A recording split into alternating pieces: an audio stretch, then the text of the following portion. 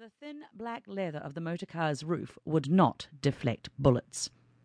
Carriages, buses and motorcars flew past Verity as the motorcar burst onto the main thoroughfare of Cheapside. She tried to conjure the image of a limpet and put herself into that mindset. If they could bear the sea, then she could bear the wind. Bow Bells whizzed past to her right, and Verity heard the ticking of its clock, the winches running its chimes, and the newly constructed photovoltaic vane, all starting up in her head as a grand mechanical symphony. The bizarre connection between her and technology had been happening more and more frequently in the last few months. At that particular moment it was distracting, making her somewhat discombobulated. The Mark 11 lurched suddenly to the left, rounding a corner, but not without teetering to one side. Verity leaned to the right, and the car slammed back onto all four wheels. The jostle disengaged the left clamp, and the young woman swung wildly out into the night. Her boot connected sharply with the road. When it scraped against the ground, the girl bit down on her lip or let a sharp word or two out. She might have come from a good family, but life on the streets since the age of 8 taught her enough language to make her no different than one born within the sound of the church bells they'd just passed. Verity heaved herself once more up, placed the clamp back against the car's metallic body, and primed its switch again. The clamp vibrated, and with a tug she confirmed the magnet had taken hold. "Watch them corners!" The passenger was just upset enough to hear over the rush of winter air and the hum of the Mark 11. "You're driving like you done escape from Bedlam." Put a sock in it, Floyd. I'm compensating. Car's acting like it's traipsing through mud, she is. We got a job to do, so don't muck it up by having an accident. Bloody rain ain't helping, to be sure, but neither's your driving.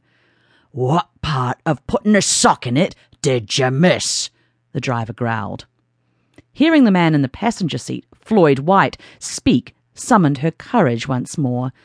He had been her only lead on all these months, holding any connection to the man she knew as Uncle Octavius, and Verity was damned if she was going to let White get away. What started as volunteering far too many hours working at Lady Bouquet's Hospital for War Veterans led to whatever caper she was involved with presently. The identity of the other man he had met in the White Stallion pub remained a mystery, but he carried himself like a bruiser and definitely had a decent-sized gun under his jacket.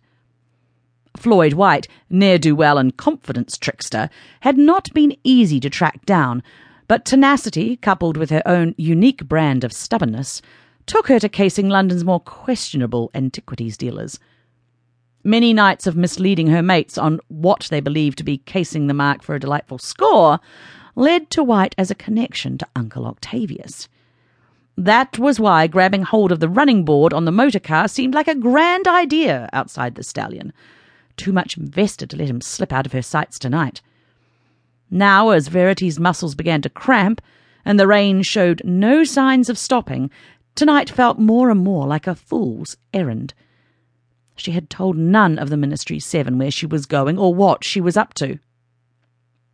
"Right then, Oscar, pull over. You're not blimmin' driving anymore," Floyd shouted into his colleague's face. "It's my hummingbird, and you don't even know where Miss Lobelia's house is. St. Austell might as well be in hell for all you know."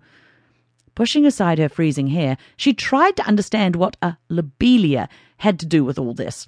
It was such an out-of-place name, and it jammed in her head because of its oddness. Sparing a glance to her right, she saw immediately that they were passing the British Museum. It was one of those places she adored, a bastion of science and knowledge her father had contributed to many times, thanks to the archaeological digs he and Uncle Octavius went on. "Should have grabbed him at the museum," Floyd barked. "Octavius said to nab him there to make sure he had his papers with him." Oscar let out a dismissive snort. "Too much attention at the museum. Too much chance of not getting away with it at all.